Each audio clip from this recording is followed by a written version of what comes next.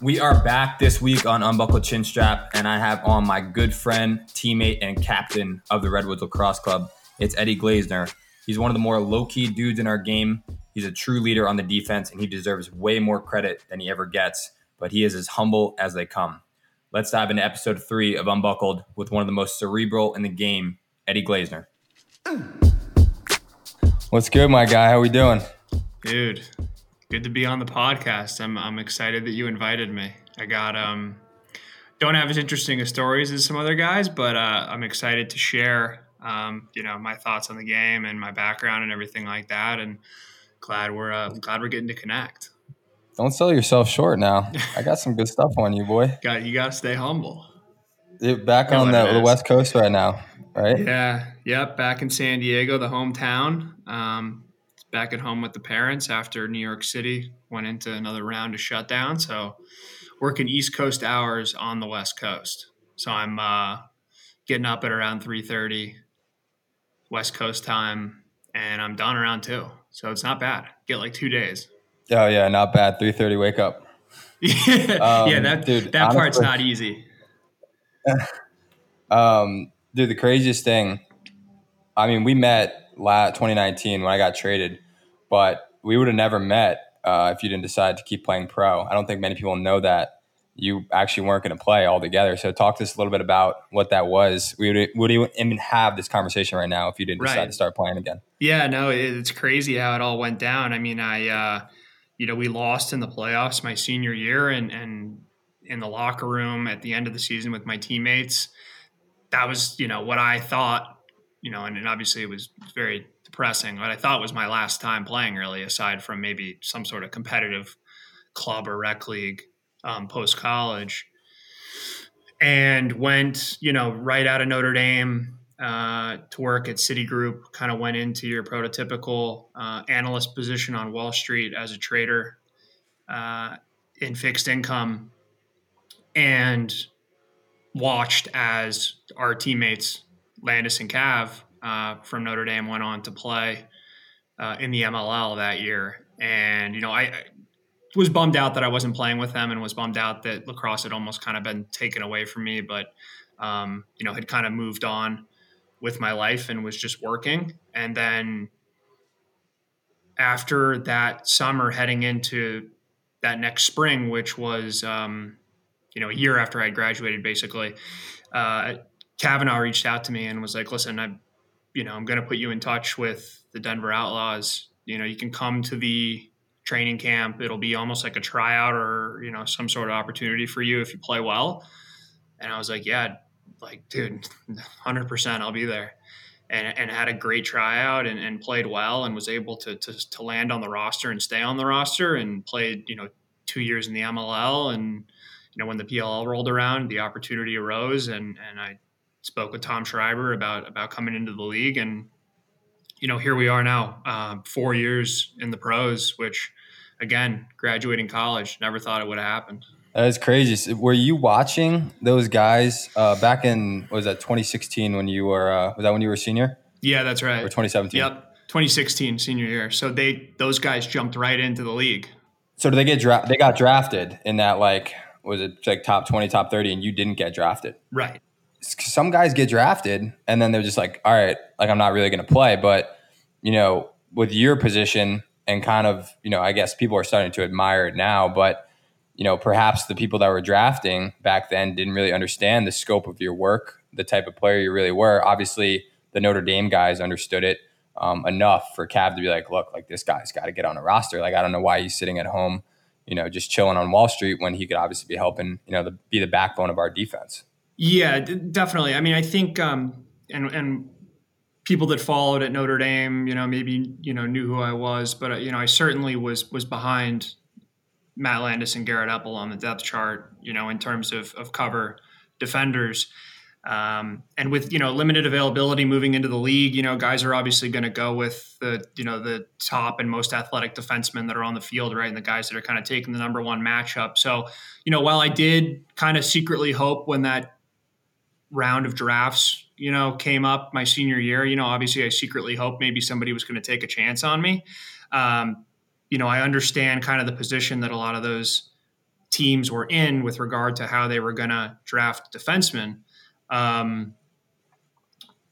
But, I kind of just stuck with it. Like, after college, I played in the Gotham League, which is a league up in New York City and Manhattan.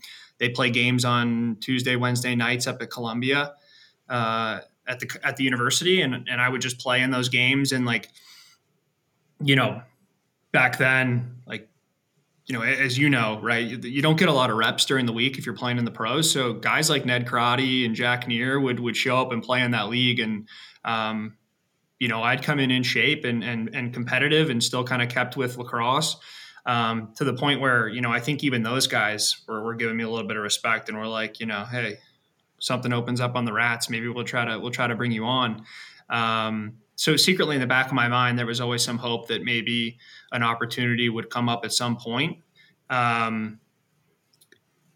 more than anything, it was really me just loving the sport and enjoying it and putting so much time into it. And I really wasn't even in like Kavanaugh's ear about helping me out to get in or anything like that. Like, I'm sure maybe Cav just saw that I was still really passionate about the sport and still playing it and still working hard and kind of went out on a limb for me. And I'm obviously very grateful for Kavanaugh to have done that. Cause here we are now, like I said, 4 years later, playing on the same team, at a very high level and a starter and a captain for the Redwoods. And, would I have imagined that 4 years ago? Probably not. Doubtful. But obviously you're coming out of West Coast, right? San Diego. Was there a similar pattern to that in terms of you as a player coming out of, a non-predominant area, quote unquote, back then? It was like 2012, 2013 time when was that when you were getting recruited, right? When you graduated, 2012? Yep, exactly. Was that similar, you think, in terms of what coaches were seeing in you as a player? Obviously you made it to Notre Dame, but I heard things weren't going too well when you first got there in terms of the defensive side. But talk to me a little bit about that, and if you felt like that was a similar process. Yeah, sure. I mean, for those that aren't totally familiar with my story, and again, it's not like anything crazy. There are a lot of people that go through high school under recruited. Guys like yourself, right, who kind of get a few D1 opportunities and make the most of it. I'm from San Diego. Started playing when I was 13, grabbed, my cousin's gear from his house, showed up to middle school practice, not even knowing what was going on. And then slowly progressing over time into it being my favorite sport and focusing most of my attention into it. I spent all of high school, summers and falls, right, traveling with my mom to the East Coast to these club tournaments. I was playing with West Coast Stars, was going to showcases, just like kind of most guys will be doing on the East Coast, right? Except you were driving from Jersey to Baltimore, right? I was flying across the country to play in 3 games. And I didn't necessarily perform at the highest level, maybe when I needed to, and maybe played well at times where it didn't matter.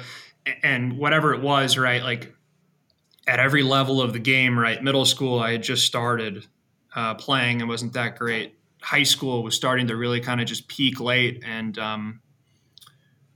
by junior, senior year, I was, all dialed in to go to Amherst and play D3. That was kind of the best opportunity that was given to me from an athletic and academic standpoint. And I was excited about it. There was always a part of me that wanted to play at the top level. And then going into senior year, like 2 weeks before senior year started, kind of had some D1 offers start to float in after a pretty good summer. Decided on ND, got to ND, and right, you're starting all over again, like back to the bottom of the totem pole, back to maybe not getting a ton of respect, and deservedly so. Like you're a freshman, and I wasn't Matt Kavanaugh, so that's what's going to happen.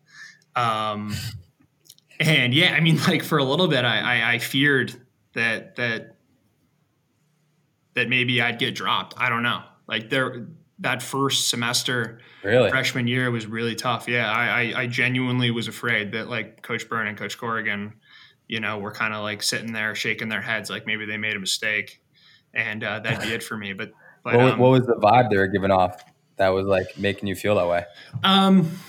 It has a lot to do with some of the stuff that I know you're working with guys that are getting prepared to go to the next level, right? Like, you got to be mentally tough. And I think that given my recruiting background, I definitely was. Like, I stayed the course and never really got shook and settled, and continued to kind of demand the best of myself. And I did the same freshman year, but coming from San Diego, coming from a less talented area in the U.S., to all of a sudden showing up at a top 5 program, right, and doing one-on-ones in practice against 22, 21-year-olds, right, who are highly skilled, very athletic, much more developed than I was. I kind of just felt myself for the first time, really, like getting a little shaken up and not playing with a lot of confidence, being, maybe a little bit overwhelmed, and just not being myself. And it still kind of felt like I was developing. And in fairness, I think that the coaches at ND took a chance on me regardless. Like, I think they kind of, for the kids that are in high school right now or middle school that are listening to the podcast, like, I made sure that I wasn't being turned away by any schools because of my grades or work ethic or anything like that. Like, if schools were going to turn me down, it was going to be because of uncontrollables, something like maybe athleticism or development or something like that. But like, I never made it so that stick skills or strength or effort or grades or SAT scores were a reason that I was going to be turned away by any school. And I think, that's control really important. What you can control. Exactly. And that's kind of been my mentality even now, right? Like, I don't think that that Nat's given me the Jordan Wolf matchup in games, but I'll control what I can control and play my role accordingly. Before Nat, obviously, he's our coach now, Coach Byrne, one of the most prominent coaches, Division I. He's leading the helm there at Harvard right now. He recruited you to get to Notre Dame. When you were there and you felt like, perhaps what maybe he saw in you a bit, he took a chance on you. Did you feel like, or I guess you felt like he wasn't seeing that in you anymore? Did it take that conversation or something for it to click, for you to become, the Eddie Glazner that we all know now at Notre Dame with Landis and Epple? Yeah, I want to say almost, at the end of the first semester freshman year, heading off to Christmas break, like, they kind of told me where I stood out. Like, the depth chart was, pretty much right there in front of me and had me at the bottom. And that's real shit, the depth chart. That is real shit. That's tough. And right then and there, I basically was like, what do I need to do? Like, what's it going to take? I'm going to work hard. I want to work hard. Tell me what I need to do. And, they laid it all out there. And by halfway through the spring of freshman year, playing on the practice squad, right, going against the starters every single day, like, I really felt things turn around. And I want to say towards the end, right before the playoffs, you have, and you probably remember this, like when you're at Rutgers, right, there's the travel squad, and it's only about 35 guys, I think, make the travel squad out of the 50-plus man roster. I remember making the travel squad to the Big City Classic. I wasn't going to play in the game, but I suited up and traveled, with the 35-man roster at the end of freshman year, and was kind of like, all right, we're going to make this happen. And then, worked really hard over the summer, came back sophomore year, basically played man down and got a few opportunities to go in the games when we were blowing somebody out of the water, and then came back junior year and was a starter. So, like you said, stay the course, control what you can control. And, sure, there was a couple month hiccup there at the beginning of college that had opened my eyes to, I guess, the reality that I wasn't as good as maybe I thought I was. And then, again, just being dedicated, finding my role was kind of, what I needed to do, and it worked out. It's almost like, I don't know if you saw Alex Caruso, what he said about the G League. He was basically like, in the G League, you got a bunch of dudes who think they're trying out to be the CFO, and these teams are just looking for somebody to clean the bathrooms. I was, maybe I thought I was going to be the CFO, and I started cleaning some toilets and finally started earning some playing time. Dude, Alex Caruso is that guy. I love him. Right. It's sweet. I mean, he's in the league, and you could make the argument that other guys that are a lot more athletic and talented than him are not in the league. It's what it takes. You just got to find that slot, find that that role on your team, and you just got to fill it to the best of your ability. Yeah, no doubt. I mean, you'll see it all the time. Like you see guys come into college as top ranked recruits. You see guys, come into the league as, top guys in college, and they just don't cut it. And I don't know how to explain it. Which I felt like why guys like Ament and Costabile did so well this past summer. Cause Costa came in from being a top offensive midfielder in college and was running two-way for the Atlas and was killing it. And like Ament, wasn't turning the corner maybe like he did at Penn State, but they needed a guy to draw slides from X and move the ball. And they'll grow into their own players eventually, but it was good to see those guys, kind of accept maybe a role that wasn't as high profile as they had in college. Absolutely. I'm a big advocate of that. I think that sometimes, especially in pro lacrosse, I think just we have a small game, and I think that there's maybe not as clean cut in terms of determining who the best players are a little bit. Like in basketball, with the NBA, you got 12 spots and you're coming out of a draft. And if you're not that guy and, you don't slot that role like a Caruso, like you're not going to be on the roster.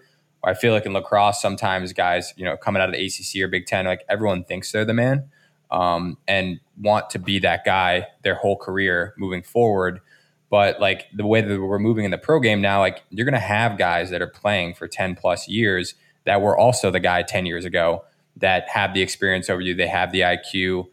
They're leaders on their team. You're not just going to come in and take his spot. Like you got to find that role. And when that guy starts to kind of, phase his way out, or you take a great leap after that second, third year, then, you kind of become the main ball carrier, whatever it is. But in the meantime, like we were just talking about, you got to find out where you fit. And if not, right, and guys let their egos get in the way. And I think that, that's sometimes tough for guys. But if you don't find that, you're not gonna see time. And I don't think coaches are going to put up with it.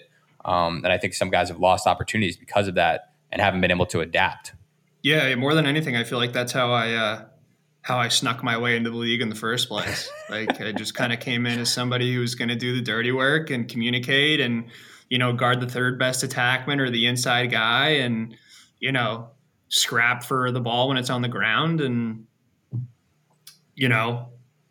do whatever it took, I guess, to make the roster. And, I'm glad that everything has worked out the way it has. I know that, some people are, maybe have been, a lot less fortunate or a lot less lucky than I have been to be in the position I am. Right. So, I take that attitude of gratefulness, with me through the entire season for sure. And now what about Landis and Epple? Obviously you guys have been playing together for a long time now. What's it been like for you to kind of reconnect with them from Notre Dame? Obviously, was that 3 years you guys were on the line together, 2 years? Talk to me a little bit about playing with them and kind of reconnecting with those guys. Yeah, I mean, that was epic. I mean, I was so thrilled when this whole thing got put together at the PLL and they kind of, structured the teams like college backgrounds or pro backgrounds, personality backgrounds. Like being able to play again with those two guys, our first year in the PLL was, a dream come true. And I think the mentality was to approach it with a very grateful mentality, because I think that, like I said, after we lost in the playoffs my senior year, that was kind of it, right? For the three of us, like that's at least kind of the mentality that we had. So coming into that season was obviously like, let's make sure that, we make this one to remember and let's enjoy the time we have together. Cause again, it's, going to end at some point and we're getting a second chance here. And then, the other side of it, of course, was trying to win something. We never did that at ND. I don't think I've won anything my whole life in terms of like championships or anything like that. And that was certainly part of it. And that I think was one of the reasons that I was so upset when we had lost and why, all the guys were. But, I'm not going to trade that for the experience and time that I got to spend playing with those two guys again. And you talk about playing with them. What do you think the differentiator has been with you guys? Obviously, with Coach Byrne being a pivotal piece of that. What's been that differentiator to separate you guys? Amongst some of the greatest units really ever in college, and now we're seeing at the pro level. Yeah, I think the biggest thing that I felt like has made us stand out as a unit, and I'll give my credit to the Maryland guys too, because I think that they run a similar operation there as well.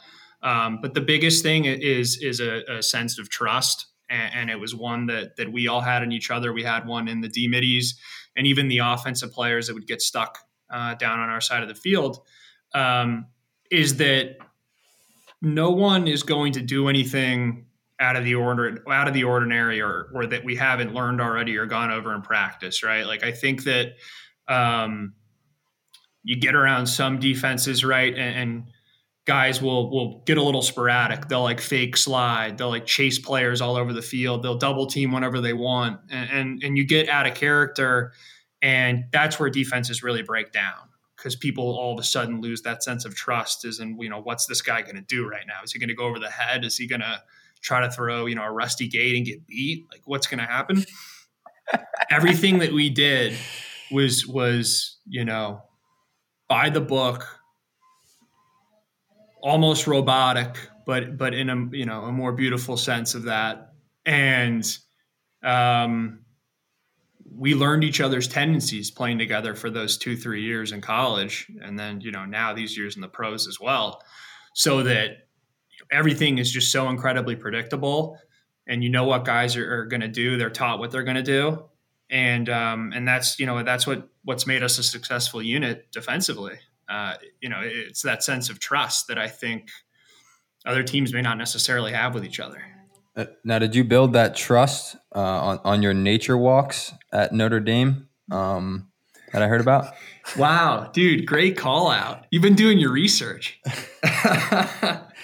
Yeah, so nature walks. Landis loves this. So, for those that don't know, Matt, freak athlete. That dude could go out till 4 a.m, partying, and he could get up at 7 a.m. and run a marathon. Like, the guy's a psycho, and just, incredible shape, incredible athleticism. I was less fortunate than he was in that regard. So part of my routine, and this was sophomore year when him and I lived together, and when I was playing man down, like I said, but I still wasn't getting that fourth defenseman or starter look. Part of my routine was like getting up every day at 6-7 a.m., running a couple miles, going to the student gym, like the NARP gym, and getting some reps in there. I would do like some days I would just like hit the weights. Some days I would do like push-ups, pull-ups, sit-ups, like something gritty, and then just run back to the dorm, get back to the dorm by like 8, and then shower, go to class for a couple hours, and then go to lift practice in the afternoon. And I was like obsessed with just getting whatever kind of extra work that I could get. And I wasn't doing it. Here's the important thing is like, I wasn't doing it so that Matt or anyone else would see me or would tell coach like, yo, Eddie's working really hard or whatever. Like, I was doing it for me, and I was doing it to get something that I really wanted, which was to play, or at least to say that I did everything that I did or everything that I thought I could do to get on the field. Like I knew after that, after those first 3 months of freshman year, like we talked about, I knew nothing was going to be handed to me. Like, I knew that like, if I don't turn this around and do what I got to do, I'm screwed. So, that was it. That's the origin of the nature walks. what does the term wasted talent mean to you? Is that wasted talent, or talk to me about that? Yeah, no, that's not wasted talent. Wasted talent for those that aren't aware of that either, which they're not. But they will soon. We'll be rolling out that brand shortly. A consortium of us created a nice little group chat, and we're working on some content here and there. But Nick Ocello spearheads that. I'd say wasted talent more heavily on the word wasted, but now, how does this tie? So you bring Nick Ocello up. Now, wasted talent. Are the same people operating wasted talent the same as the clout police, or is that a separate unit of officers? The clout police is a subsidiary of wasted talent. I'd say wasted talent really just applies to the guys that are part of our group that did not make it to the league, that hang their hat on their college career. There's a couple of those guys out there that are a part of that consortium, and you'll see some of their activity here and there on Lax Twitter. Is that a Mike Reese fall into that category? That's a big Mike Reese call out right there. That's a big Mike Reese call out there. Larkin Kemp's got himself on the fringe because he he's on the roster. He didn't get to look to the series, unfortunately, but he played with us the year before, and he'll be back next year. But I'd say he'd put himself maybe on the fringe of that one. But we got a nice little group of people in there, and then we got the clout police, me and Ocello. We're always watching. So what happens? Talk to me about clout police. What happens when someone gets detected and gets run up on? What are you guys thinking? How does that go down? So the origin, I think, was I'd have to go back actually and see what the most original clout police arrest was. But I think it all really stemmed from the guys who will go out there and post like the Happy 4th of July, everybody look at me in my USA jersey standing for the national anthem, which then evolves into like the Memorial Day one where they're like thinking of all those soldiers out there. And then it's just a picture of them standing with their hand over their heart. And it's fine. It's whatever. I get it. Guys got to build their own brand. That's part of their business. But I do think that, some of it can be deserved, and we can use the opportunity to just call guys out a little bit, and everybody takes it pretty well, which is a good thing too. Like, we're not trying to hurt anyone's feelings in the slightest. But who's your biggest arrest? It's a good question. I'd say Scotty Raj, but he blocked me on Instagram, so I can't see anymore. So it's not him, and then I don't know why I'm blocked. I shouldn't be. I never said anything. Ocello deservedly blocked if he is, but I'm blocked, so I can't see that. Otherwise, I think it would have to be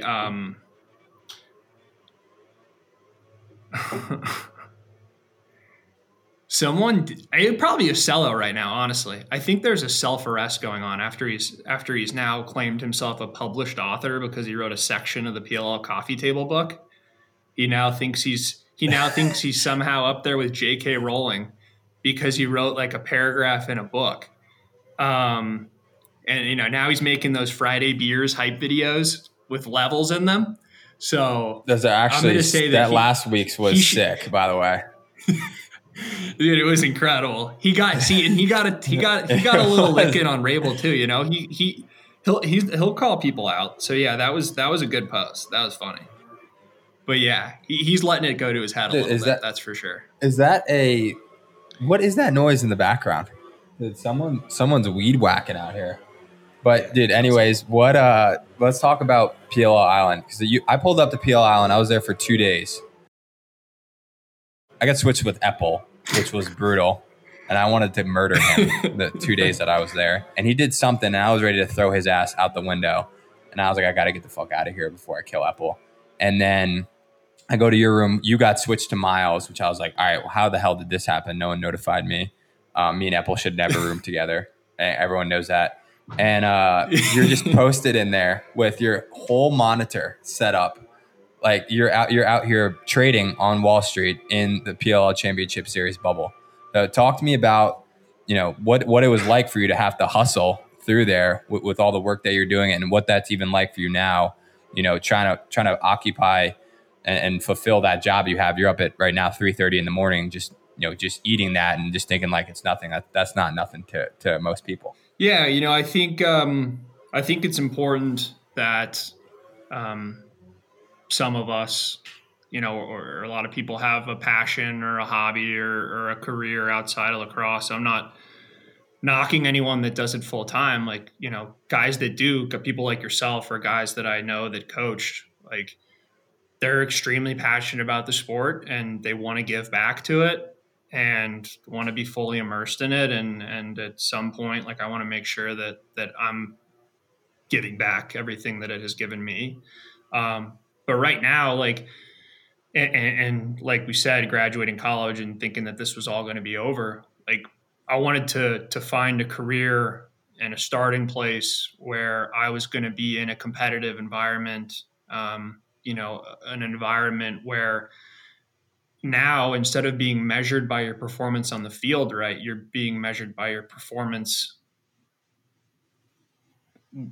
by your profit and loss, basically by how much money you're making, if you're looking at it strictly from a sales and trading standpoint. And, we're all on the same team. Like I work at Citibank and, we trade with competitors like Morgan Stanley, Goldman Sachs, you name it. And, we want our numbers to be higher than competitors' numbers. And then, which is the same reason that the Redwoods want to beat the Whipsnakes. And then at the same time, there's, competition within the team, which is honestly what makes teams great, right? Like I want to have, a higher number than other people. I want to be, one of the best performers, on our trading desk, the same way you want to be, the best attackman on the team, not taking away from the team's performance, but, you want to play at your best and be the guy picking the ball off the end line with 6 seconds left in the game, stuff like that. So, when you're passionate about stuff like that and you find something else to really focus on and bring out your competitive nature, it becomes a lot easier. So, being out in Salt Lake and, getting up at 4:30 in the morning to turn the monitor on and try not to make noise for miles.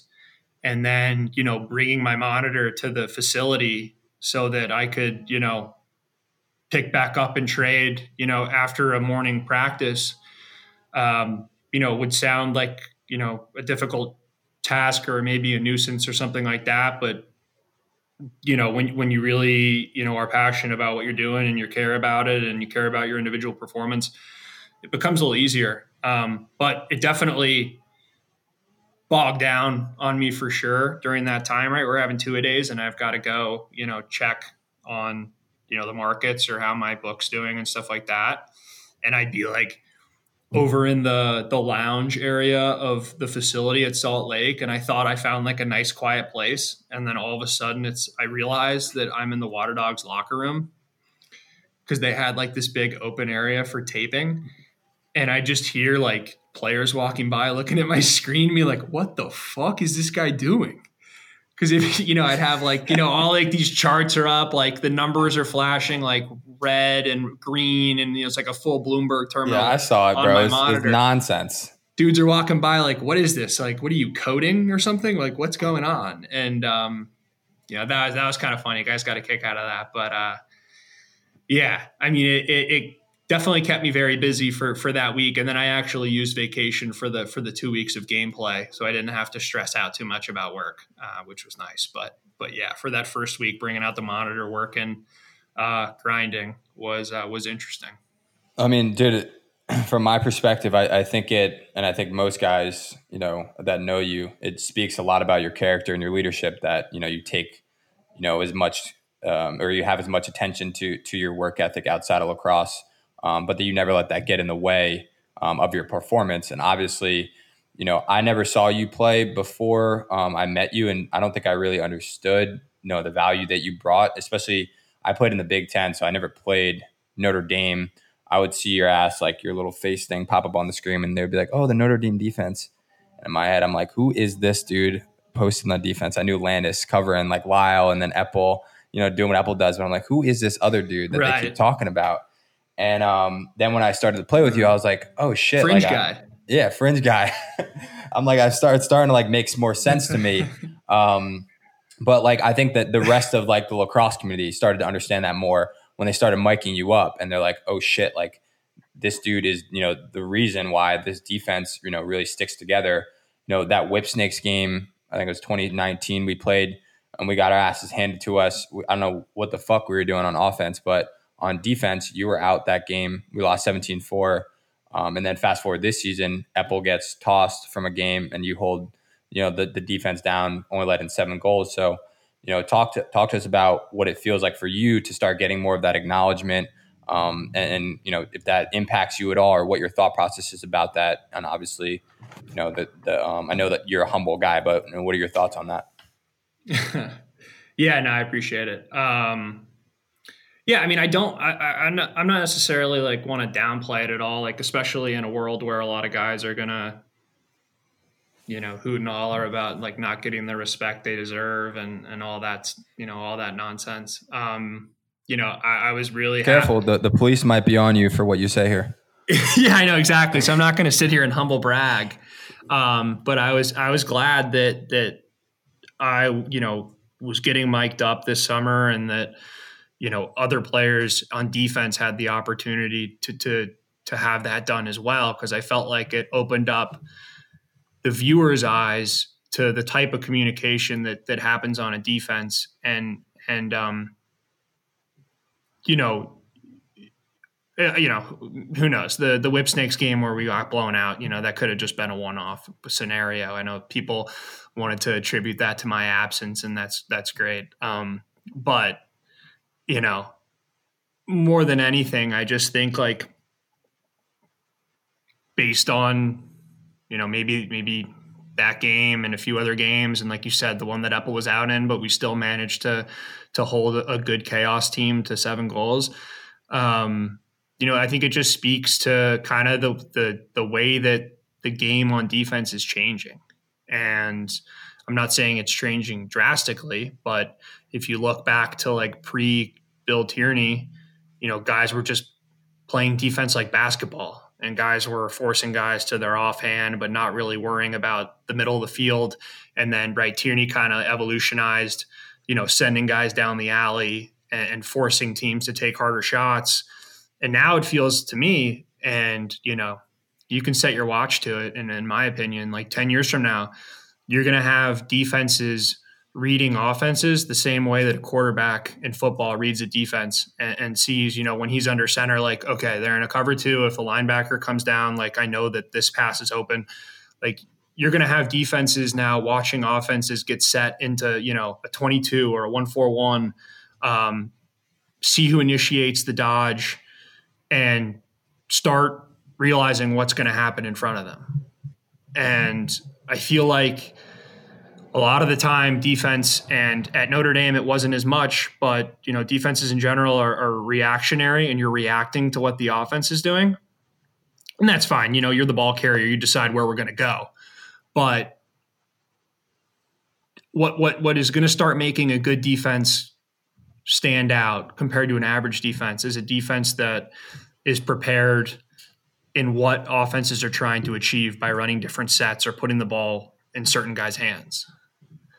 And like, I can't say that we were extremely successful in it, right? Because we didn't win it all last year, and we didn't win it all the year before. So, I'm not going to hang my hat on how we're some elite defense, having lost to the Whip Snakes back-to-back years.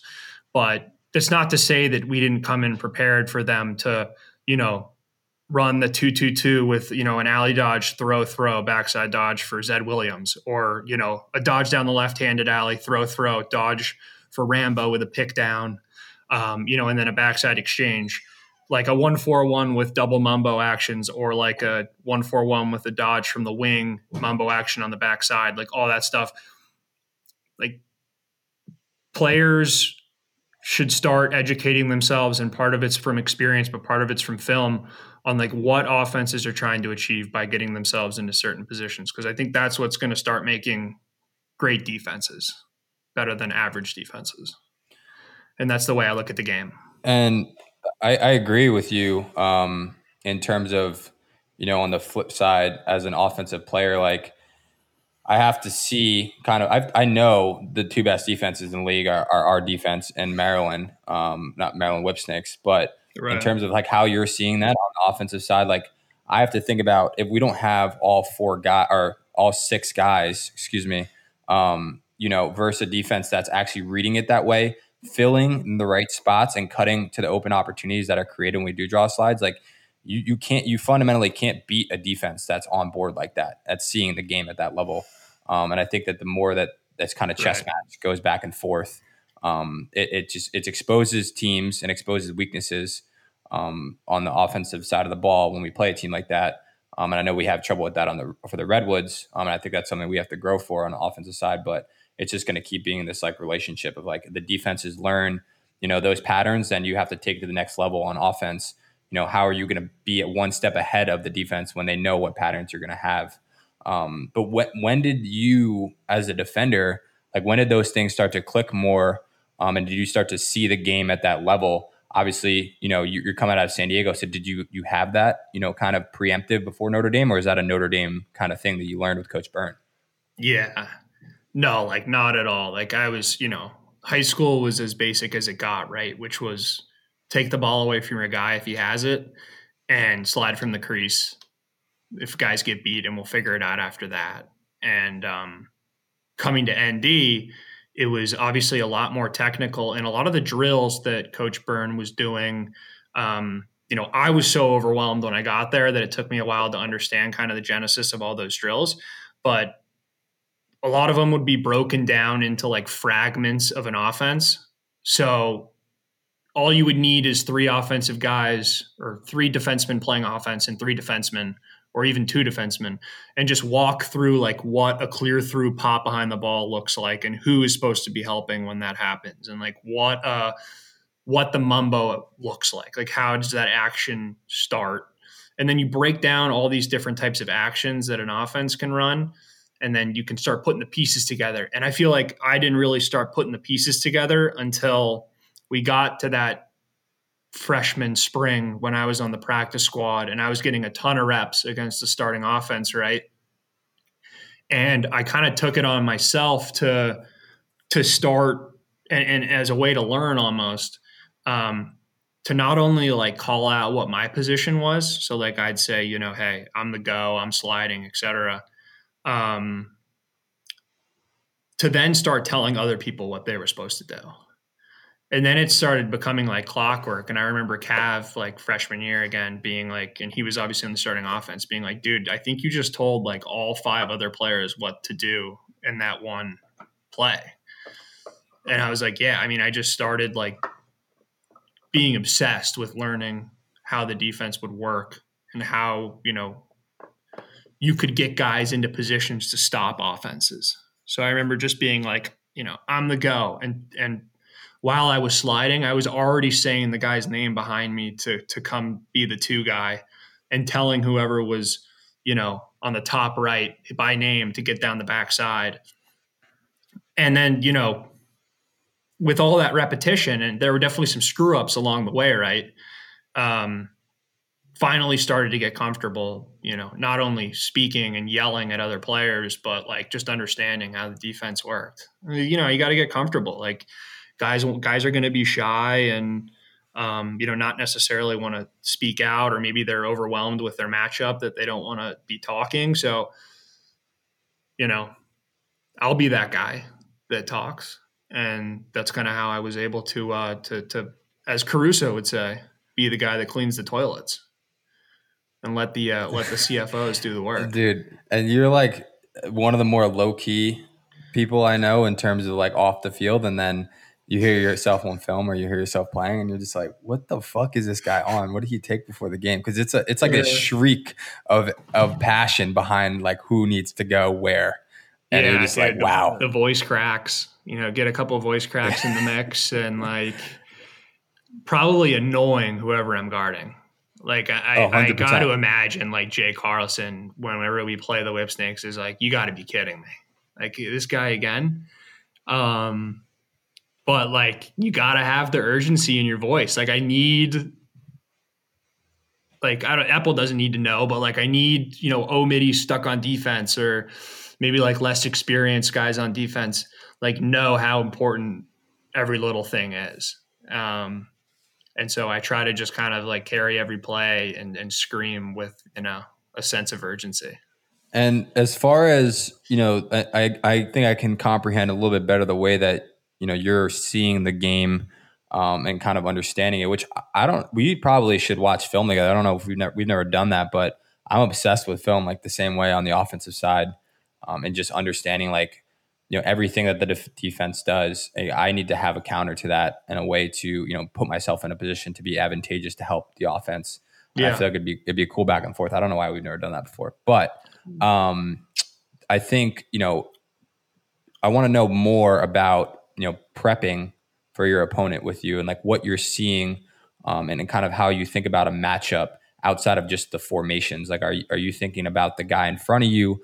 Are you thinking about, the overall tendencies of the offense of guys that you're playing? Like, what does that look like for Eddie Glazner when you're preparing for, the Whip Snakes in the championship game? Yeah. I mean, I think, I don't know the exact statistical breakdown, but I feel like in a game, you are at max guarding the ball 10, 15% of the time during the game. And then obviously the other 85, 90%, you're playing off ball defense. But in those moments, I could be guarding my matchup or I could be switched on to a different matchup, right? So like through the course of a game, I could guard all three attackmen and get dodged by all three of them. Like I said, my role in college and now in the pros has never really been guarding that number one guy. There have certainly been some games where I've gotten matched up on him because, coach thinks that, the way I play defense and how disciplined it is, maybe that's a weakness for some of the attackmen that kind of like playing guys that get out of control and try to throw takeaways. So, I'll take matchups like that. But I'll definitely watch film, and the series was great because we got to watch games live, right? And see how guys, you didn't miss anything, right? Well, when the ball was on the offensive side of the field. But I don't consider myself with, DB athleticism guarding the ball like other guys might have. So I really try to almost prevent guys from changing direction. So guys like yourself who kind of thrive on, double, triple moving at X, like I almost position myself to let guys pick one direction and keep them in that direction. And sometimes, it doesn't necessarily work out great, but more often than not, right, guys that get into their dodges, and you can obviously speak more to this than I can, get into them kind of looking to try to get a guy to overcommit to one side or something like that, and then kind of take advantage and beat him the other way. And I'll almost rather shadow a guy or let him pick his first direction and then kind of let him continue that way almost all the way till goal line, and then start to really engage the guy because, those are low percentage shots when you get close to goal line if you're not turning the corner completely, right? Especially against these goalies. So, from an on-ball standpoint and in my preparation for those games, like, I'll do my best to be prepared for somebody who's extremely athletic and going to change direction and going to, speed dodge. But if you can play your angles right, you can be one of the best defenders in the league. We had this guy like Steve O'Hara. He played at Notre Dame. Steve O'Hara, and like he was a first-team All-American. He put the clamps on pretty much everybody. And he'd be the first guy to tell you he was not the fastest, most athletic guy on the team, but like he was strong and never overcommitted and played his angles right. It's really what it is. Do you think that's the best advice that you can give to young and upcoming defenders and even defenders, at the college level right now is to play your angles? Yeah, I think so. I think that you want to at a high school and even early college stage, like you want to stand out, right? And sometimes standing out means like having an attackman take you out to an island and you just absolutely, yard sailing him in front of recruiters or in front of the coach in practice, and that's your way of getting noticed. But like we were saying about kind of the evolution of defense, you're not going to these schools just because you can cover a guy. Like you're getting recruited. They know that you can keep up with guys. Like they know you can play pretty solid defense and they can at least work on your footwork. You have the build and athleticism to do so. A lot of it really does have to do, in my opinion, with how you're going to be playing off the ball. Like, where your presence is, when guys mess up double teams or there's like a shallow clear through and a throwback, like stuff like that. If you're kind of just got your head in the clouds, worried about where your guy is and he's cutting through the middle of the field and you're looking at him while someone's getting beat on the other side of the field, that's not conducive to what we're seeing now from a defensive standpoint. Absolutely.